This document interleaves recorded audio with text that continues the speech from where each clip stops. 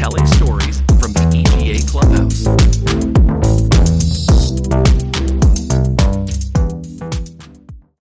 Hi, everyone. Welcome to EGA's podcast, Telling Stories from the Clubhouse. I'm Anna Capezzera, Director of Audio Description Operations at Deluxe Media, and today we are speaking with Mary Campbell, Liz Gutman, and Keith Coulouris about writing audio descriptions. Welcome, everyone, and thank you for joining. Please tell us a little bit about yourselves. Hi, Anna. Shall I jump in first? Sounds great. I'm first on the screen. My name is Mary Campbell. Thank you for pronouncing it correctly. I am an audio describer and a trainer of audio describers and the AD Excellence Lead in Red Bee Media in the UK. I've been describing since the year 2000. So I've been describing for a very long time. I've watched an awful lot of TV programs and content. And my company provides audio description for some of the main UK broadcasters for linear transmission and also for their video on demand streaming services. So I kind of got into it slightly sideways, slightly through accessibility. I started off as an SDH subtitler. And then as we were part of the BBC in those days, and the BBC, there was a piece of legislation that in the UK that basically told broadcasters that they had to make their content accessible for blind audiences. So the BBC set up a unit. I applied for the job and off I went. I moved to London from Scotland, and I started in a very small team of 4 audio describers. Amazing. Thank you. Keith, would you like to go? Yeah. So I went to school for, I was a television and film major, focusing on screenwriting. And then shortly after school, I started making a living as an actor pretty quickly. So I was always writing, but acting kind of took the forefront. I did that for about 22, 23 years. And then I moved into the corporate sphere more in post-production and localization. And I was working for a smaller company, mom and pop company with about 60, 80 employees. We were purchased and then expanded and became the company we are today, Pixelogic Media. And that first year at the Christmas party, actually, I met the VP of worldwide localization. And we were having a nice conversation. I told her about my background in writing and acting and directing and filmmaking. And she thought I would be a great fit for audio description. We had not been doing that in the smaller version of the company, and we were expanding into that. It all happened pretty quickly. Within about 2 months, I moved into that department. And around the same time, they hired a woman named Chelsea Pancho, who I was lucky enough to train with. I don't have enough positive superlatives for Chelsea. And it was great because we started very slowly. You know, the volume was very low in the beginning, and it gave Chelsea and I a lot of time to do a great deal of one-on-one training, very intimate one-on-one training. And from the beginning, I was also doing the voice work and narration, which helped a great deal with my writing. When you're voicing your own stuff, it gives you a very keen sense of timing and other attributes. But so I trained with Chelsea, and then over the years, that was about almost 7 years ago, 6.5, 7 years ago. Since then, I'd moved into a managerial position, have developed some of my own philosophies about it all, and after doing a great deal of writing and voicing, and here we are. Great, thank you. Liz. I guess that leaves me. Hi, my name is Liz Gutman. I'm the head audio description writer at IDC, International Digital Center. We're a small independently owned post-production company with locations both in New York and LA. I've been in audio description for 5 years now.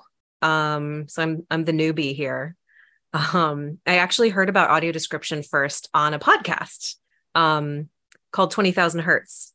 And it was an episode just about audio description. And I'd never heard of it. This was in 2017. Had no idea it was even a thing. I was like, blind people watch TV? What? But on that episode, they interviewed someone named Colleen Connor, who she co-founded a company called Audio Description Training Retreats. And I was like, I went to college for acting and writing. I wonder if I could do this. It sounds like something I could be good at. So I did a training with Colleen and their co-founder, Jan Volgaropoulos, in 2018. And that training changed my life. I mean, it was not an exaggeration. I actually am lucky enough to teach with Colleen now to train other audio describers. And yeah, after that, I started freelancing. I did some more training, and then eventually got hired by IDC to be one of their staff writers. And yeah, and that's my story. Amazing. Thank you, Liz. This brings up an interesting question, since you did mention, you listened to this podcast, and that's how you learned about AD. And I myself, when I moved to LA, was looking for jobs and found a job for an audio description writer. I'd never heard of what AD was before. It was 2008. I really had trouble finding samples. So Mary, I'm sure you encountered, sort of a similar thing when you were getting into AD. And I'm just curious, Mary and Keith, if you had ever heard about AD before, had any exposure to it before you, ended up in the field. No. The answer to that. We were making it up as we went along. I mean, in those early days, the technology wasn't there to receive us. Never mind. I mean, we were broadcasting, but our audience was basically 50 blind people, guinea pigs. And because they didn't have the kit to receive us, some guys from research and development went to their houses and souped up set-top boxes with cards, just so that they could receive us. And then they had the quaintest of things, a phone line through which they could phone us and tell us what they thought of our AD. So from very early on, we got a very kind of intimate relationship with our audience, because we knew them all by name, because we'd see all these names coming up and they would say what they thought of the AD and what they wanted from the service. So we were quite lucky, because nobody could hear, in a way, nobody was really listening that much, and we could hone our guidelines and work out what we were about. And we were developing the software at the time. I mean, everything was new in those days. So it was really exciting. But yeah, we were winging a bit. The only AD I'd ever heard before I started was I went to a theatre production of Uncle Vanya in Edinburgh. And it was two very, very lovely elderly ladies from a very fancy neighborhood in Edinburgh, kind of just riffing off each other, talking, well, Uncle Vanya he sort of runs across the stage, and kind of mentioned, describing as they went. That sounds like I'm kind of criticizing live audio description. I'm very much in awe of people who do live AD. It's a real art form in and of itself, not my skill set at all. But yeah, AD was in its infancy when we started. And now it's completely different. We don't play off tape. Everything is streamed. Everything is linear, on-demand services has basically changed that landscape massively. Yeah, it's huge. Keith, what about you? Well, I guess I had the benefit of being able to use some of the pioneering that you did. But there was quite a bit out there when I started, and I was familiar with it because I had done a lot of different work in other aspects of localization before AD. And I had actually done quality control passes on some descriptive audio. So I was familiar with what it was, but, just sort of a glancing knowledge of it. But, at least I did have some sort of reference going into it, when I started my training. But there was already a lot out there when I started. Chelsea would come in with like a stack of DVDs of films that, she had worked on, and we would go through them and, different genres and study why certain decisions were made to describe things in a certain way, and just see the different challenges that come with different genres. So I definitely benefited from coming in a little later in the process, but I certainly appreciate that early work that was done. And, it's interesting because it's kind of like the Wild West in a way. There are certain protocols that we all follow. But and this is why it's so difficult to train people, is that I think every quote unquote rule that we have and try to follow, we break it at some point, because at the end of the day, our goal is to convey the story as well as we can, and we're always trying to balance this a tightrope of providing the AD listener with what they need, but also being true to the people that create the content and relaying their story accurately and not embellishing or telling it in a way that would displease them or in inaccurate ways. Great. And so all of you have been doing AD writing for quite a long time. And much like myself, your roles have expanded beyond AD writer. I was wondering if you could just expand a little bit about, what your extra, roles and responsibilities are now on top of writing. Liz. Yeah. So when I first came on, I was pretty much exclusively doing writing. I did and still occasionally do some narration as well. Occasionally I'll get to narrate something that I wrote, which is extra fun because I know exactly how I want it to be narrated. But yeah, as our department has kind of grown, I spend more time doing trainings, training new writers, getting them up to speed on our style guide, giving script feedback, keeping our style guide updated. There's a fair bit of sort of internal administration that I'm in charge of as well. Just making sure everything's kept up to date and consistent. Some project coordination, making sure things get delivered on time, covering for my boss when he's out, stuff like that. So it's a little bit of everything. Great. Thank you. Mary. I'm a bit similar to Liz. I kind of do a lot of training now. I'm kind of very involved in training new writers and narrators. And I've done that in sort of UK, a little bit in the US and in Australia, mostly remotely, unfortunately, thanks COVID, because we couldn't travel when we were setting up some of these new teams. So I've had to, through necessity, look at what our training is, how we provide it, how can we scale it, how do we make it? Because as Keith said, it's really difficult to train new describers. We learn on the job. You learn through going through all the different genres of programming and all the content and all the curveballs that content creators throw your way. And you think, how am I going to describe that? That's really weird. Abstract stuff, so it's very much a kind of learn on the job kind of job. So I've been heavily involved in that side of it, but more recently, since the start of the year, I've become the AD Excellence Lead, which is a fancy sounding title, ridiculously fancy sounding title, and it basically means that I'm the kind of knowledge lead for AD in our company, and I kind of have one foot in our operation, so I still do audio description. I still kind of keep my kind of ear to the ground and my kind of foot in my old team in terms of producing it, but I'm also looking at how we can expand kind of internationally and at home and provide kind of, as we move away from perhaps kind of traditional linear broadcast models and look at kind of, how the industry is changing, what we can do in that space.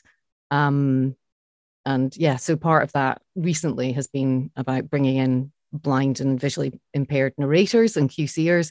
We're a little bit behind you guys in the States with that. We're learning from your example in a way. The UK, something to say about the kind of UK model is we're slightly different to you guys in the States. You do a lot of kind of writing in-house and then you go to the studios and have voice talent, kind of voice your scripts. In the UK, we're much more of a kind of, it's not a cottage industry, but we write and voice scripts in-house ourselves, and part of the kind of stumbling block for us in terms of using blind narrators has been a kind of technical one, just looking at how the software works and how we can bring it into our workflow, but we're getting there, and so that's really exciting. And another thing that we're also looking at as kind of part of this excellence lead remit is live AD, which again we're kind of following you guys, your lead.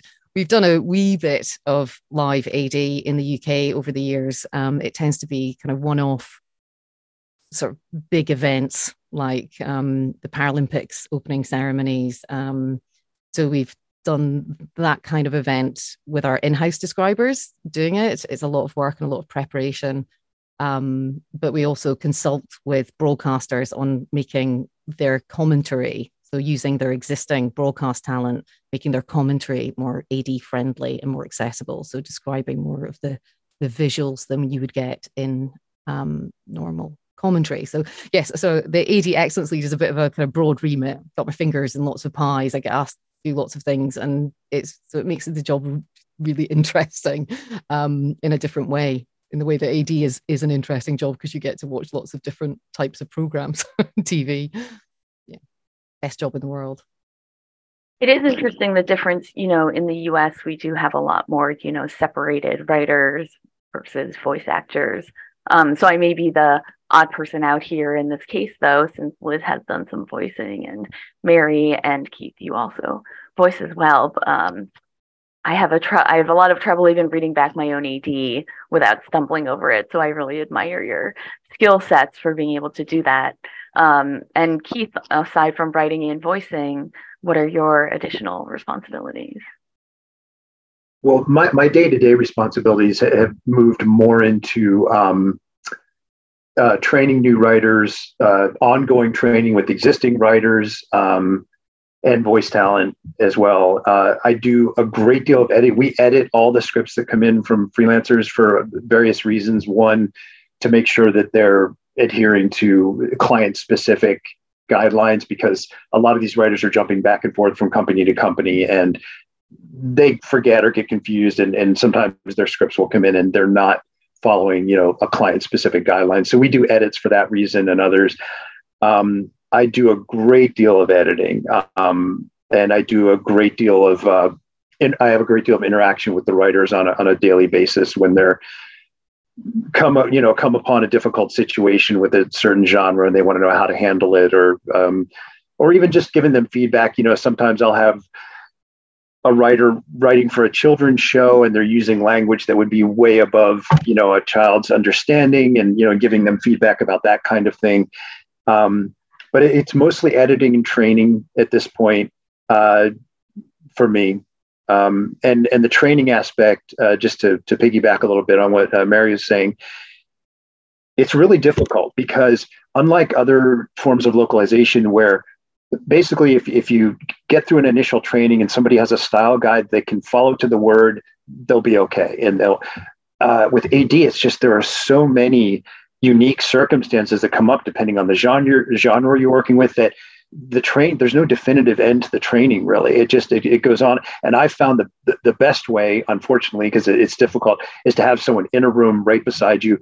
So as they're writing, they're just firing off dozens of questions a day at me, and that I can answer. And almost like an old school apprentice kind of training, because it's a really difficult form of writing. It's a unique blend of technical and creative.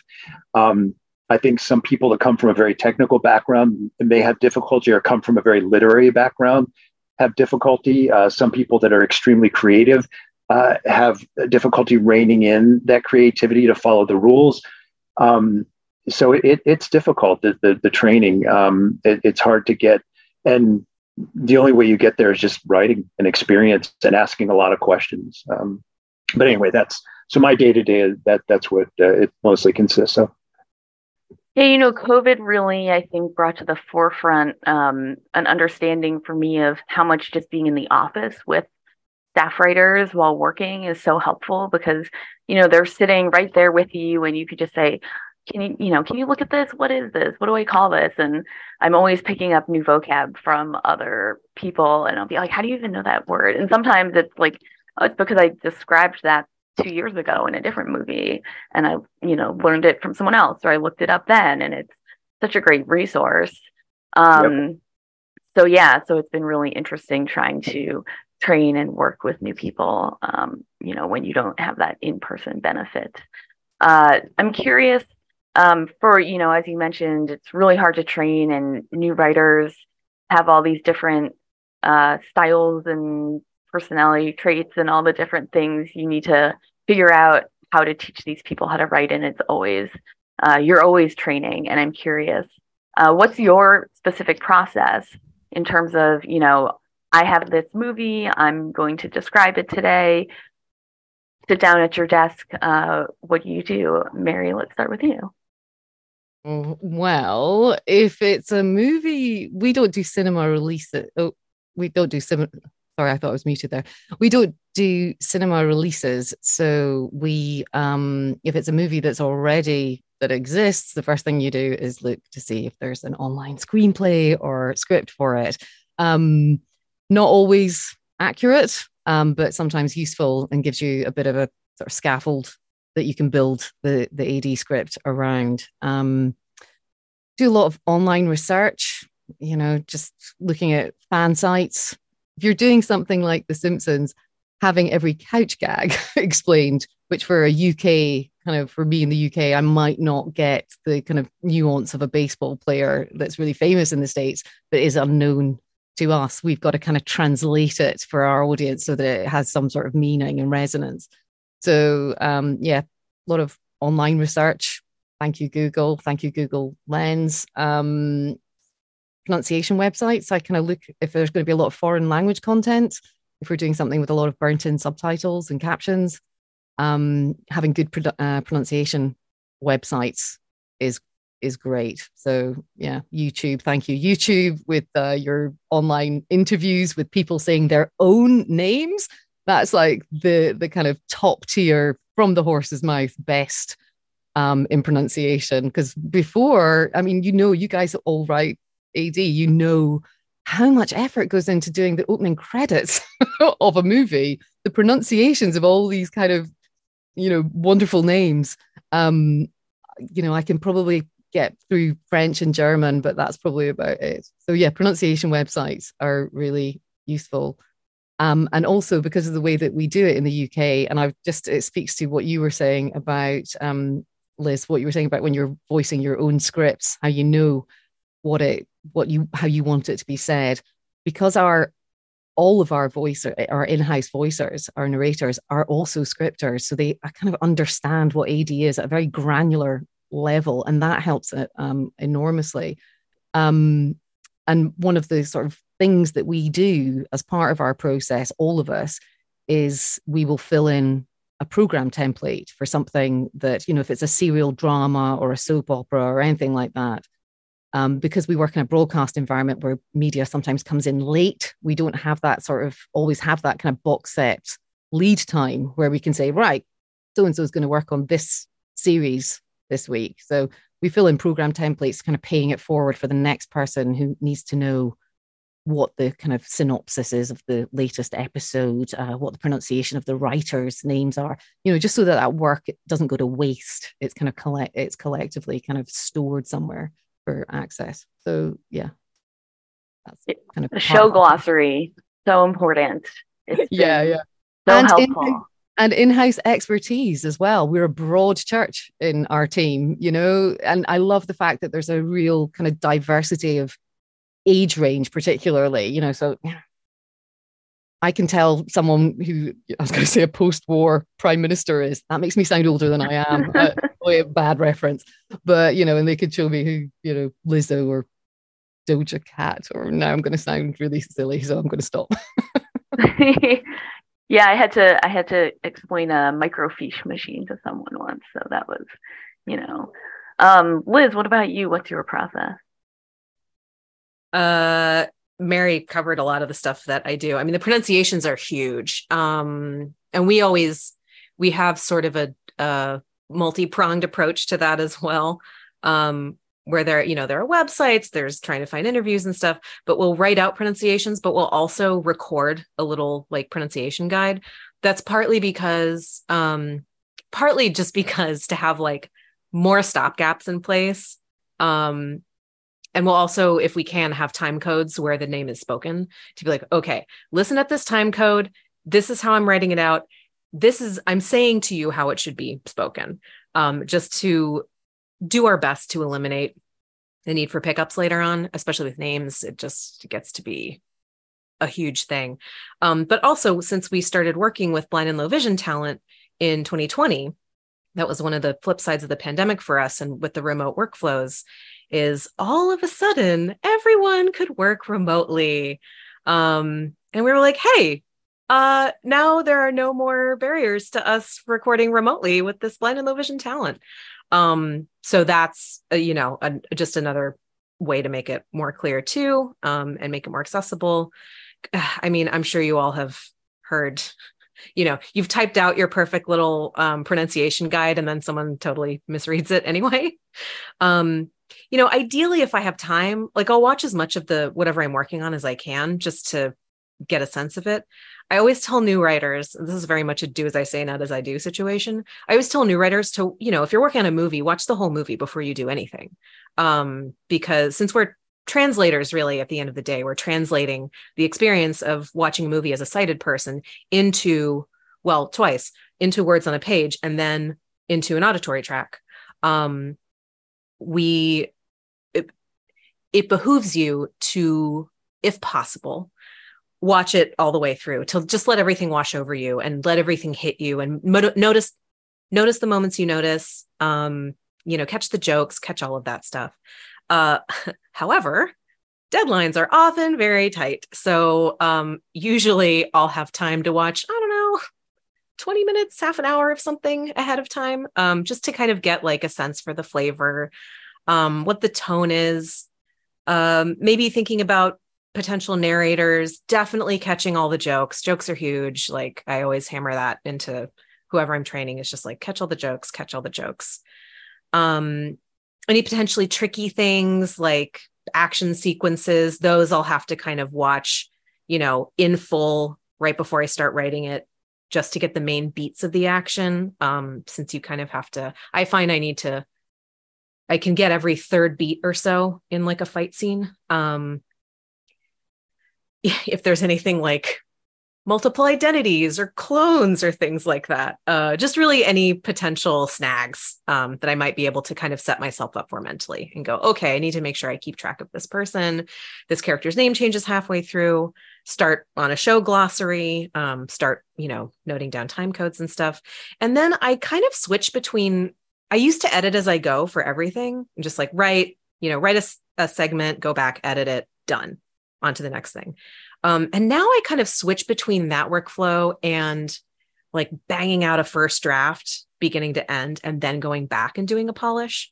It really just depends on how much gas I have in the tank and what the deadline is. So I'm not going to tell you which one of those I do when I have more or less time. But yeah. And then just do my best from there. And sometimes I'll need to go back and do another pass, particularly if it's high profile or particularly complicated, or if there's some detail that comes up later on. I go, oh, I can't call that a sedan, it's a coupe or something like that. I have to just, do a quick little find and replace for stuff like that. But yeah, that's basically it. Great, thanks. And Keith, what about you? Well, I think Mary and Liz covered, a lot of what I would say.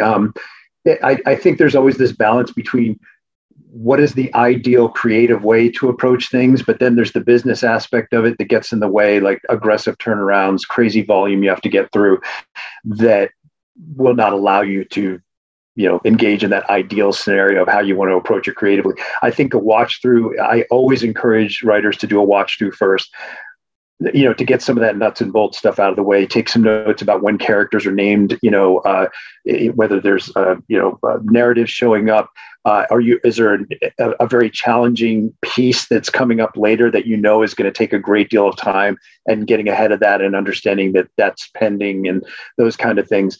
But it's not always possible, unfortunately, for a writer that's under an aggressive deadline. But And it's funny because I can tell now, I've just edited so many of these things. I can tell when a writer was under the gun and rushing through, because it'll have more of like a play-by-play feel, like they're literally just describing as things come up rather than having the foreknowledge of, what's coming up. That gives it better flow, if that makes sense, that it doesn't have a choppy. And honestly, like as someone who voices this stuff, I always encourage writers, like, combine those events. Don't have a lot of little choppy events, because every one of those events, the voice talent has to stop and start again recording.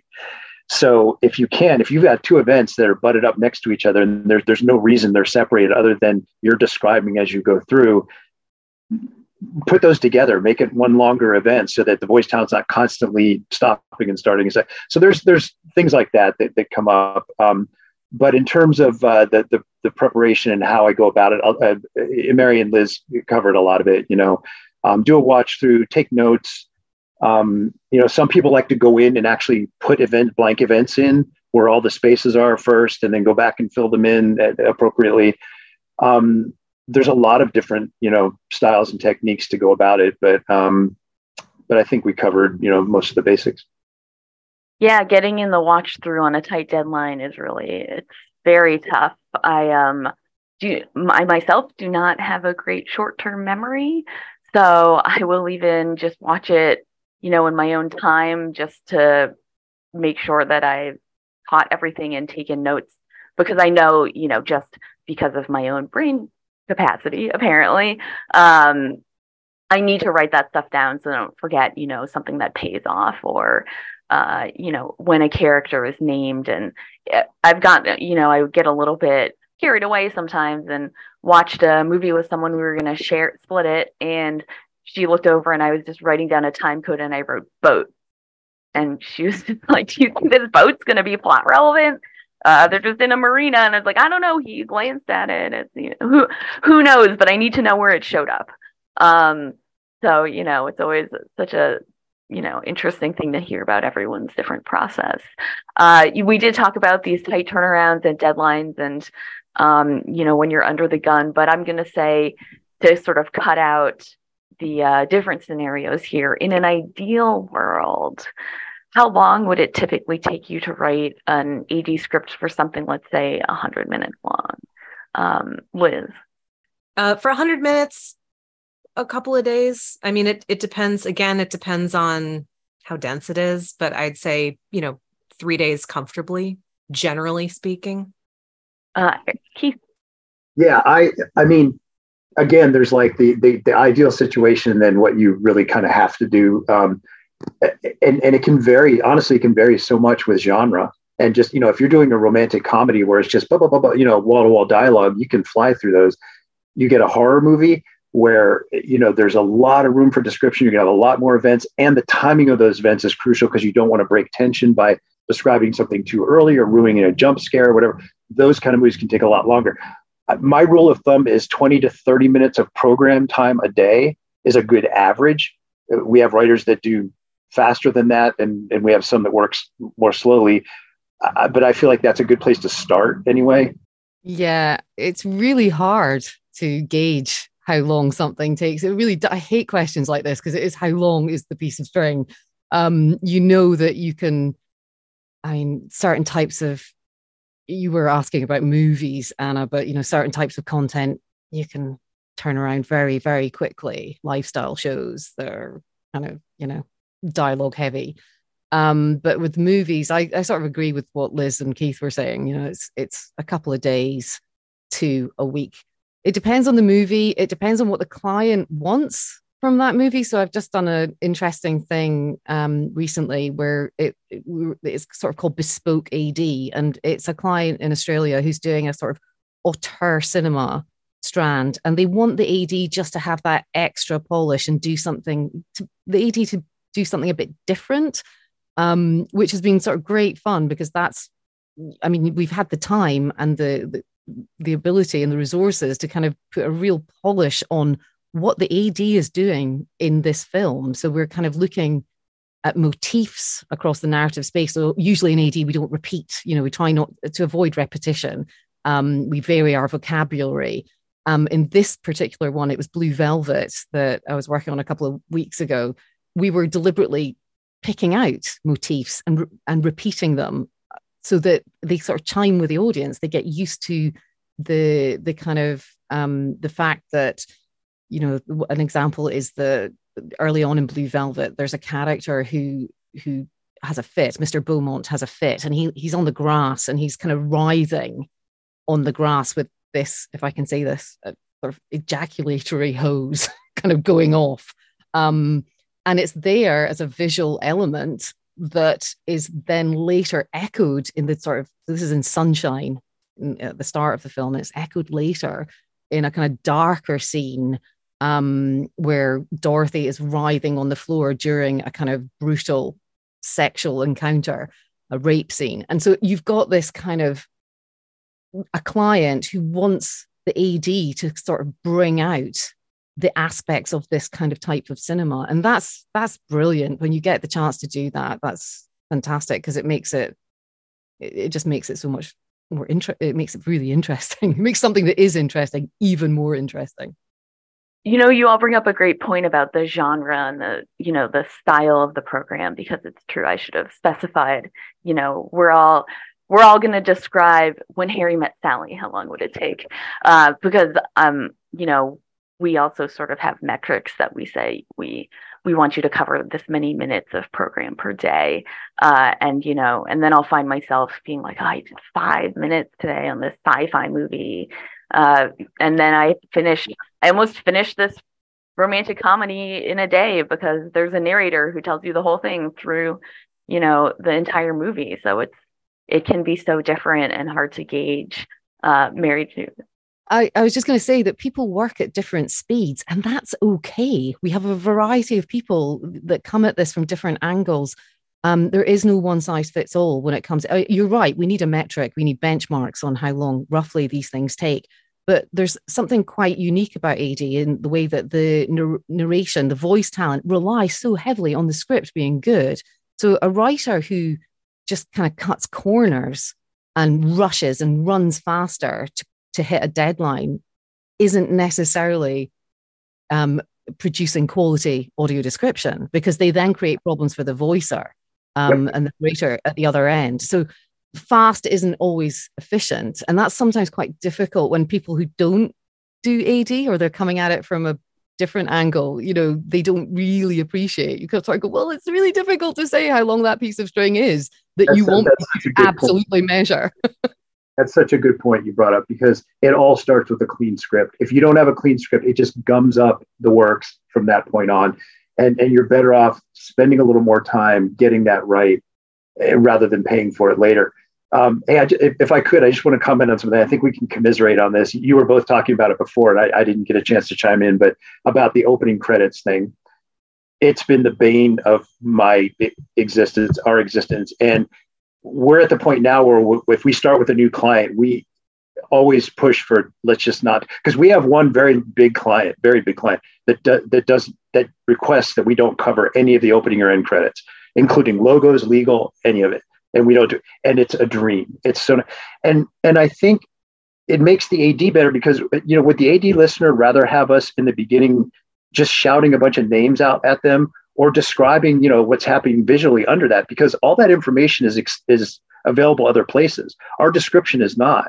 I would rather focus, because sometimes it can just take an inordinate amount of time working on these credits, and looking up the pronunciation, searching for interviews and all this, just to get these names when, and then you're rushing the rest of the, arguably more important part of what you're doing, which is the description of the story.